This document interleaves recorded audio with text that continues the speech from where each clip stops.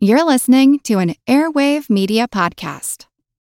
Say goodbye to your credit card rewards. Greedy corporate mega stores, led by Walmart and Target, are pushing for a law in Congress to take away your hard-earned cash back and travel points to line their pockets. The Durbin-Marshall credit card bill would enact harmful credit card routing mandates that would end credit card rewards as we know it. If you love your credit card rewards, tell your lawmakers, hands off my rewards. Tell them to oppose the Durbin-Marshall credit card bill.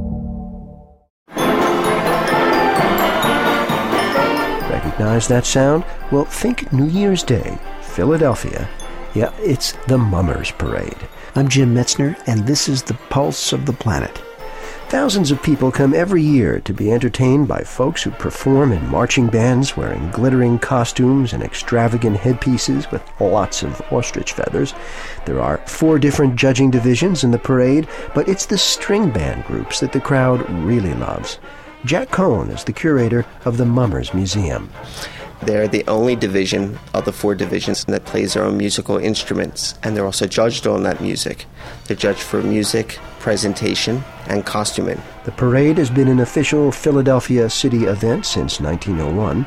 In 1902, the string band division was started by 4 men who entered the parade as a small band. Years ago, the instruments that were used were stringed instruments, violins, guitars, mandolins. As the years progressed, somebody would say, well, I remember an instrument in Germany called a glockenspiel. Let's try this one out. And they added a couple instruments to create a different sound. I think the last instrument was probably added in the 40s, and that's been about it. So we were using the same sounds from the 40s, just a different percentage-wise. We use more of a saxophone sound where they didn't use that before. Banjo is one of the favorite instruments of the Mummers. Sometimes, depending on the theme, they'll spotlight an individual or a group of individuals who are just playing the banjo, just to hear that unique Philadelphia Mummer sound.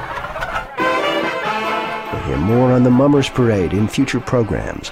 Pulse of the Planet is presented by the National Science Foundation. I'm Jim Metzner.